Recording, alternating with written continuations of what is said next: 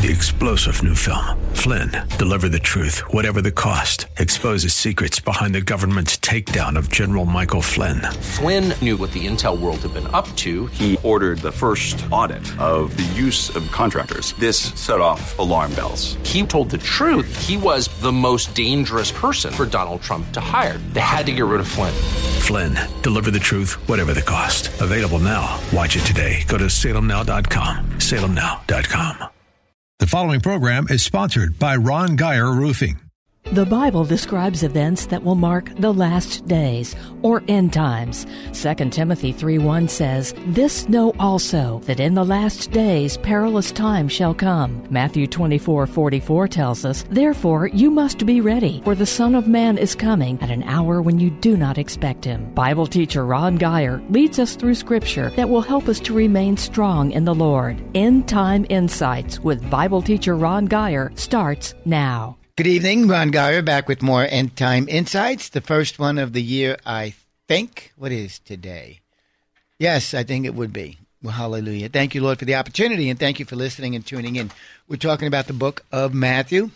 I know a lot of people struggle with the book of Matthew, and so we're taking our time. I was going to jump into the Christian's role in the millennial reign of Christ, and I think when we finish Matthew, we'll get there, but the Lord backed me up, said, don't go so fast. Let's go ahead and let's learn about the book of Matthew.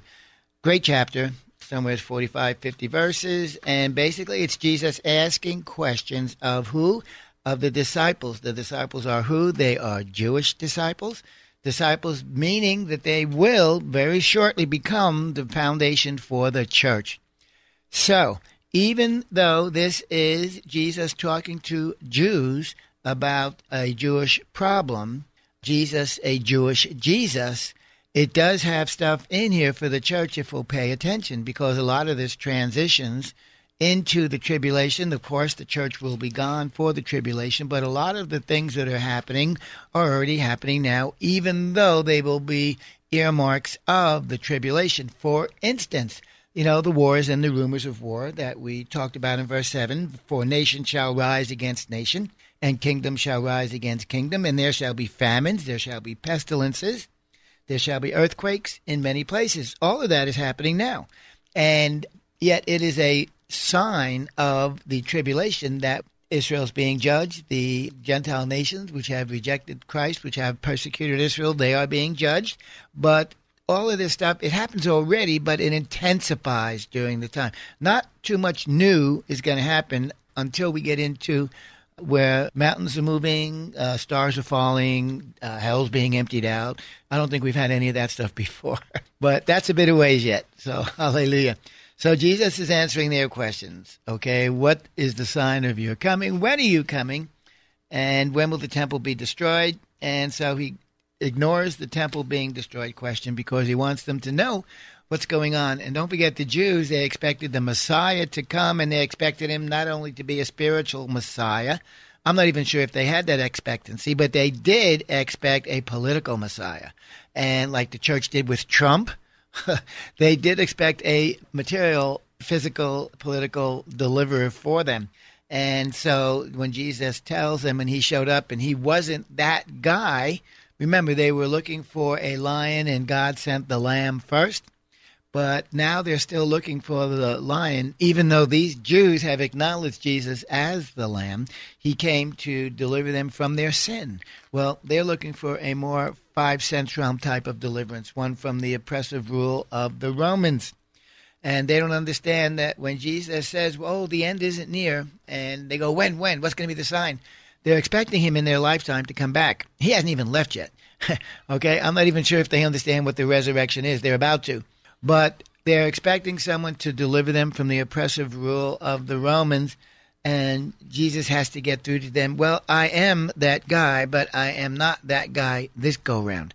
And so he's picking up on where he was in verse 6. He's talking about the fact that there's going to be all sorts of strange stuff going on, that there's going to be false teachers, false messiahs, false prophets. And you shall hear of wars and rumors of war in verse 6. See that ye be not troubled. He goes, don't worry about it. He goes, for all these things have got to come to pass, but the end is not yet near. And what things have got to come to pass? The wars and the rumors of wars. He says that's got to come to pass, but the end is not here yet. And then in verse 7, he says, for nation shall rise. He clarifies verse 6, for nation shall rise against nation. Those are world wars. He says, and kingdom shall rise against kingdom. Those are regional conflicts. And there shall also be famines and pestilences and earthquakes in many places. So he reiterates verse 6. He fleshes it out somewhat. He confirms it and identifies what kind of wars and the rumors of wars that will take place. And Arnold Fruchtenbaum, I think I used that name last time, I touched on it. He comments on verse 7, to understand what the idiom nation against nation and kingdom against kingdom means, it is necessary to return to the Jewish origin of these statements.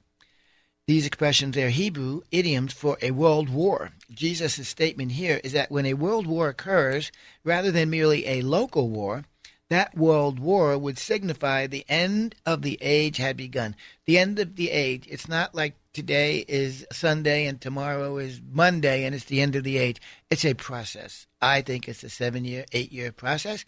And the day of the Lord, it's a process. Yes, there is a specific day on which Jesus will come back, but the day of the Lord includes, in my view, from the end of the rapture of the church to his return, the great and terrible day of the Lord. And then Fruchtenbaum continues that the sign that the end of the age has begun is the worldwide conflict fulfilled by both World War I and World War II. Now, there are divergent points of view on this. Some hold that this could also be translated as regional conflicts rather than world wars. For me, I think it's both. I can accept both as being right. Jesus is saying the earth will be inundated by men warring with one another. They will be warring in smaller, local, regional conflicts within nations where people of similar origin fight against one another. And they'll also be saying that this warring will extend across national boundaries, and it includes continents.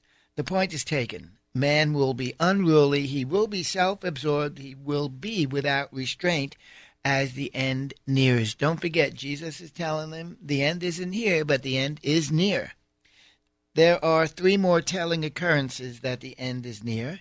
Jesus adds them in verse 7. There'll also be famines, pestilences, and earthquakes. Let's go to Revelation chapter 6 to see if we can learn anything about these 3 occurrences. I think this is where I left off last week. And I saw when the Lamb opened one of the seals, Jesus is about to open the seals, and I heard, as it were, the noise of thunder, one of the 4 beasts saying, come and see. And I saw, and behold, a white horse. This is the appearance of the Antichrist, guys. He sat on him, and he had a bow, and a crown was given unto him, and he went forth conquering and to conquer. Wars. Jesus is saying, when you see these wars, the end is near. At the opening of the seal and the revelation of the Antichrist, that tells us something. That tells us now that Jesus has taken the disciples in his narrative into the tribulation. Notice, he skipped right into from talking about them that don't be worried, don't be troubled, don't let anyone deceive you. They'll be false everywhere. And now he's in the tribulation. He does not stop to explain to them about the rapture of the church. Don't forget, these are Jews. They don't know anything about the rapture. They have no idea what the church is, even though they will become the foundation of that church. So Jesus doesn't waste any time there. He just goes straight into the tribulation. From verse 5 through 7, he takes us right in there. And so we see the opening of the seal is the manifestation of the Antichrist.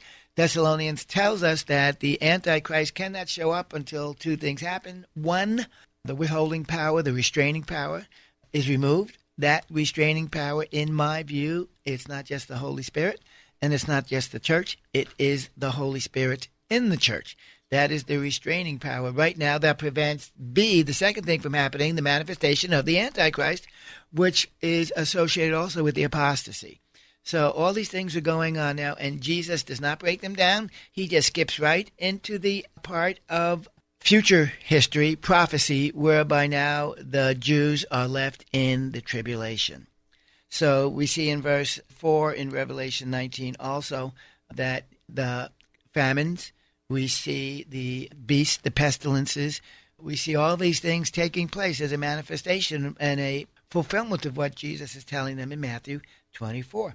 Verse 4, and there went out another horse, this is Revelation 6, and there went out another horse that was red, and power was given to him, the rider of that horse, that sat thereon to take peace from the earth. That's more wars. And they that should kill one another. And there was given unto him a great sword. And verse 6, and I heard a voice in the midst of the four beasts say, a measure of wheat for a penny, and 3 measures of barley for a penny, and see thou hurt not the oil or the wine. We're talking about some type of financial calamity. And the 7th verse, and when he had opened the 4th seal, I heard the voice of the 4th beast say, come and see. And power was given unto them over the 4th part of the earth to kill with a sword, with hunger, famine, and with death, and with the beast of the earth. So we see that Revelation chapter 6 and Jesus opening the 5 seals, the first 5 seals, that confirms what Jesus is talking about to the Jewish disciples in Matthew 24. The earth averages about 16 major earthquakes a year. It also averages about 100 strong earthquakes a year. So the manifestation, this is already now. So the manifestation of earthquakes, which Jesus talks about, is not limited to the tribulation period, but we're already here. The only difference is those earthquakes will increase in intensity. They will increase in strength as we get closer and closer to the return of Christ. So if I read everything correctly, it seems that the time Jesus is referencing is the first half of the 7-year tribulation period. The Antichrist is on the scene. Massive deaths are occurring. Worldwide famine and pestilence is occurring as never before. And large, strong seismic activity is prevalent. And this is neat, because what does the Lord say about all this? Well, he addresses what's going on in verse 8, and this is important. All of these are the beginning of sorrows. Another rendering of that would be all of these are the beginning of birth pangs. And all of these things, what is all of these things? We just read it. All of these things refers to many coming in the name of Jesus and misleading many wars, many rumors of wars, nations and kingdoms rising against one another, famines, earthquakes, pestilences, all of these things. Now, that's all pretty general. Let's look at the wide array of how different translations read for the word sorrow. Number 1, the beginning of travail, the beginning of birth pangs, intolerable anguish, the time of unprecedented trouble, beginning of labor pains, sufferings associated with the end, beginning of troubles. These are all different renderings of that verse, sorrows, and it's important that we recognize that because Jesus is using the reference of a woman in travail, a woman having birth pangs. Now, understand, you're pregnant for 9 months. No, not you, whomever, but the earth has been pregnant, waiting for a new heaven and a new earth. All creation groans in anticipation, awaiting the manifestation of the children of God. So we see here that Jesus has changed his description of these events. He has gone from the end is not yet to the beginning of sorrows. And understand something. I've got it here. Oh, here, MacArthur. The New American Standard Translation talks about the fact that all of these are merely the beginning of birth pains, and understand the birth process. MacArthur explains the actual process of birth pangs shows why Jesus chose this term. Birth pangs have always been associated with the coming of the Messiah in Jewish end-time writings, and hopefully my prayer is that this will enlighten the church here also. The figure of birth pangs was commonly used by ancient Jewish writers, especially in regard to the end times. The great modern Jewish scholar Alfred Edersheim, he wrote, Jewish writings speak very frequently of the labor pains of the Messiah. Labor pains do not catcheth. Labor pains do not occur at conception or throughout pregnancy, but they only occur just before birth. Remember, I am trying to show you how Jesus is telling us how close the end is when you see this stuff going on. The figure of birth pains, therefore, would not have been appropriate to represent either the destruction of Jerusalem in AD 70, which occurred very near the beginning of the church age, or the church age as a whole. Labor pains do not begin until shortly before delivery time, and they occur with increasing frequency until the baby is born.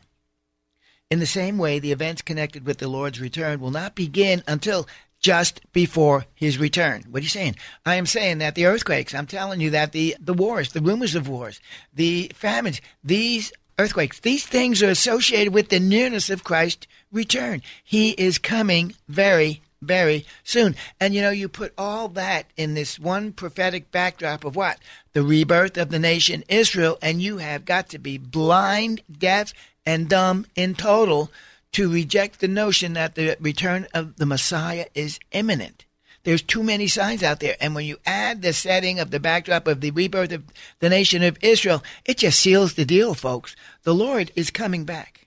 If you don't think he's coming back, well, that's great, because that's when he's coming back. Hallelujah. So where am I? In the same way, the events connected with the Lord's return will not begin until just before his return, and they will occur with increasing rapidity. In the book of Revelation, as the seal judgments unfold over a period of perhaps years, the trumpet judgments over a much shorter period of time, perhaps weeks, and then finally the bowl judgments over the period of perhaps only a few days. All of this, the increase in time, the days are being shortened, the rapidity of how fast time is going. It's all about the return of Christ. The earth is getting ready to receive her King. Hallelujah. Right before that, though, the counterfeit enemy makes one last chance, and he sends his Antichrist. And you can see this also. You can see it in America day by day. America, the false church, the heathen, the pagan, the culturally, spiritually ignorant, blind people who are telling us lies about what's going on in our political system, in the church, all of them are preparing to receive their king, the Antichrist. So there's a race going on, as it were. Who gets here first? Well, the Bible tells us. The Bible says the false comes before the real. And that's not a problem, because the false is destroyed when the real comes. It's an amazing time right now. So verses 9 through 14 in Matthew 24, they speak to those Christians who will be alive during the time right before the end. That is not us. Okay, we get taken out right before that last 7-year period. He speaks of the behavior of both the church and the Jew and what lies ahead for them in relation to the world's hatred for Christ. Verse 9, then shall they deliver you up to be afflicted. They shall deliver who up? Well, who is they? They is the Antichrist crowd. They are the apostate crowd. That means people who have left the church. They are believers who did not endure until the end. They shall deliver you. He's talking to the Jews. He's talking to the Jewish Christians. He's talking to the church, who's ever here. This is already happening. Hundreds of thousands of people are killed because of their faith in the Lord Jesus Christ, because the world hates Jesus. Then shall they deliver you up to be afflicted. They shall kill you, and you shall be hated of all nations for my name's sake. Now, I believe the intensity of that is language that is referring to the Jews during the tribulation period, but it also includes the Christians. Don't forget, you're not going to get to heaven after the rapture of the church unless pretty much you've been martyred.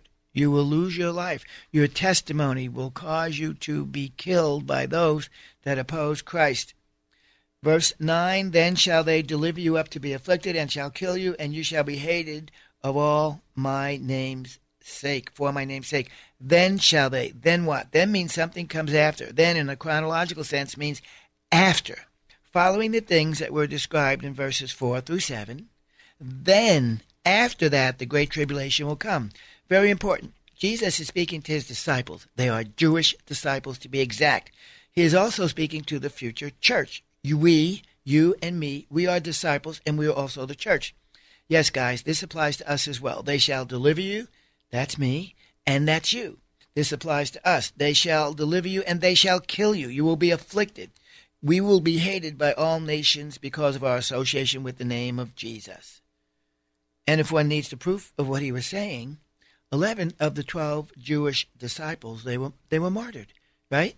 John was the only one. They tried boiling him in oil. That didn't stick, right? They banished him to the Isle of Patmos, and God had him write the book of Revelation there. God, you cannot shut up the word of God. When God's got a plan, he's going to get it done. So basically, the truth of this happening then was fulfilled in the death of the disciples. Then you had others like Antipas and other, what was his name? Oh, it's on the tip of my tongue. Anyway, others who lost their lives standing during the time of Domitian, the emperor, and history of mankind who loved Jesus Christ being martyred for their faith. Well, this is going on right up until the rapture of the church, and then it intensifies with the death of whoever chooses to serve Christ during the tribulation. Don't forget, during the tribulation, you're going to have the greatest revival. You're going to have the greatest infilling in the church that's ever taken place. All those people that got left behind because they had They got involved with religion instead of with Jesus. All those people that followed false teaching, that were removed from their place of safety because they gave into the lies of the enemy, the apostate church, those people will have an option again of receiving Christ, repenting of their sin, and they will get saved, and they will, in addition, be preaching the gospel. It's going to be it's going to be a great time, and it's going to be a terrible time. If you place value on your life, it's going to be a terrible time. But if you decide to lose your life for Christ's sake, then you will find your life. Hallelujah. And you'll join us in heaven. Thank you, Jesus. So, you will be afflicted, you will be killed, and if one needs proof, 11 of the 12 disciples were also killed at that time. And yes, it's even continuing to happen today. We already are at this point in Matthew 24, depending on which source you follow. Christians murdered for their faith each year is between 10 and 100,000. Since Christ, that number, get ready for this, since Christ, get ready, the number of people that have been crucified, martyred, killed, tortured, torn, ripped apart, 70 million people. 70 million people have already lost their lives for the testimony of Jesus Christ. The church, we're adding around 15 million people a year are joining the church. Well, at the same time, we're losing around 11.5 million a year. So we're not growing as much as we could, and I believe we're in the final gleaning of the church, especially in America. America has had its day of visitation. We've had grace up to our ears, and we've rejected that, and so now we're just having a final gleaning. The people you've been praying for, your families, the people that you've been ministering to, the people that you love, and you've loved them enough to tell them the truth, those people are going to come in. But it's not a whole lot of people. So just stand in the gap for them. Believe on the Lord, your whole house shall be saved. And he that endures to the end shall be saved.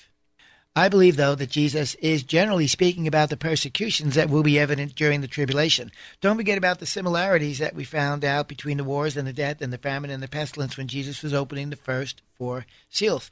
So we see that Jesus puts all these events and conditions into the category of what? Birth pangs. In life, when the mother begins to experience the pangs of birth, that is time to go to the hospital. Hallelujah. The earth is getting ready. We are going to the hospital. The baby's about to be born. Thank you, Jesus. In biblical context, the rapture of the church has already taken place. We are in the early stages of the tribulation, and yes, most definitely mankind needs to rush headlong first to the hospital. Matthew 24, verse 9 in the New American Standard, tell us plainly what's going on. Then they will hand you over to tribulation and kill you, and you will be hated by all nations for my name's sake.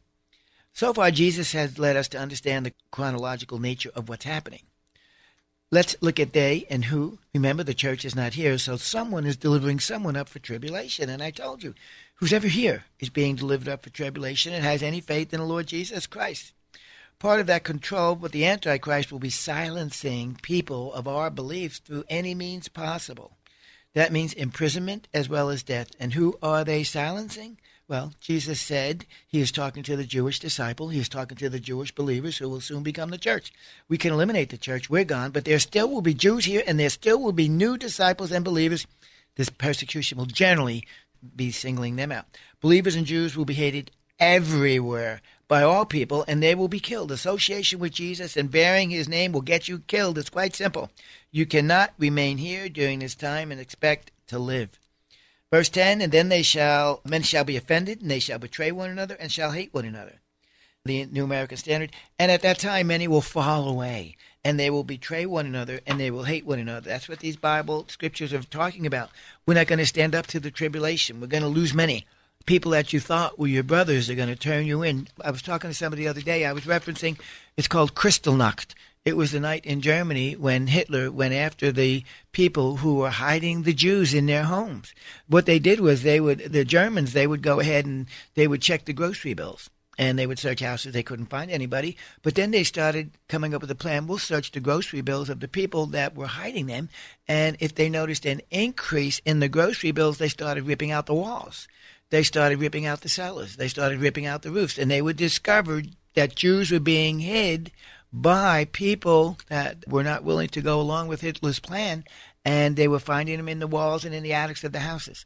And get ready. That's coming to a theater near you soon. It's about to happen to America as they seek out the Christians, those that are willingly putting their faith in the Lord Jesus and loving their lives unto death.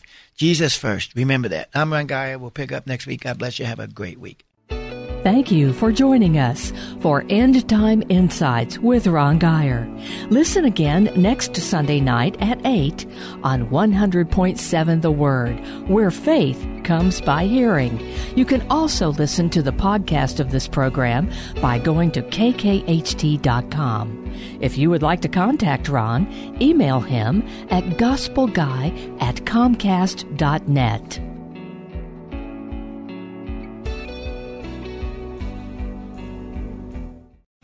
3-star General Michael J. Flynn, head of the Pentagon Intelligence Agency, knew all the government's dirty secrets. He was one of the most respected generals in the military. Flynn knew what the intel world had been up to. He understood its funding. He ordered the first audit of the use of contractors. This set off alarm bells.